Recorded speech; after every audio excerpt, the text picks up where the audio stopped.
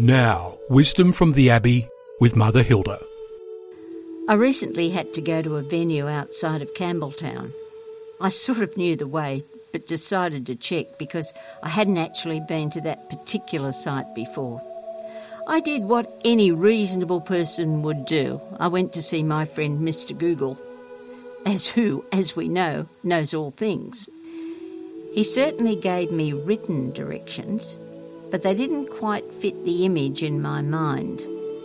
So I sought further clarification by risking more of our always fragile internet usage and went to a satellite picture.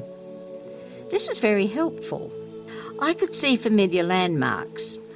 I could see that a significant road had changed since I was last in the vicinity. I could see an important right-hand turn was now not possible. I could also see that there were a few ways of getting to the venue and decided to go against what Mr. Google had originally suggested and do it my way. It worked, almost. The way back wasn't quite as clear. It occurred to me that we can apply the same principles to our spiritual life, to our journey and walk with God.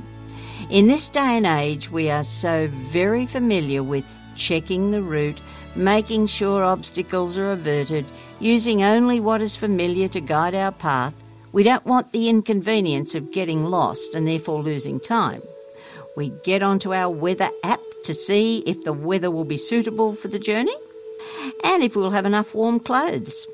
If the weather isn't with us, we don't go. We check out where likely food stops can be made and come prepared accordingly.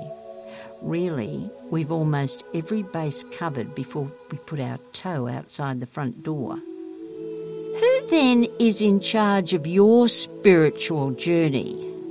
You or God? Do you want to go where God is? Or do you want to only go where you're comfortable and secure according to your own lights? I fear we are getting used to this latter way of thinking. And I wonder how we handle the journey with God when the weather in our lives can change in an instant and we're not always prepared. Sometimes with God, we don't even have a clear idea of where we're going. We only know that we want God, and the journey can turn out to be one surprising view after another, all unplanned by us and a free gift from God. We really don't know what's around the corner. Our SAT NAV so often is hope. We hope we're going the right way. We hope we'll find God. We hope things will turn out, but we've no guarantees. Perhaps we will find that vital right-hand turn, as we see it, isn't there.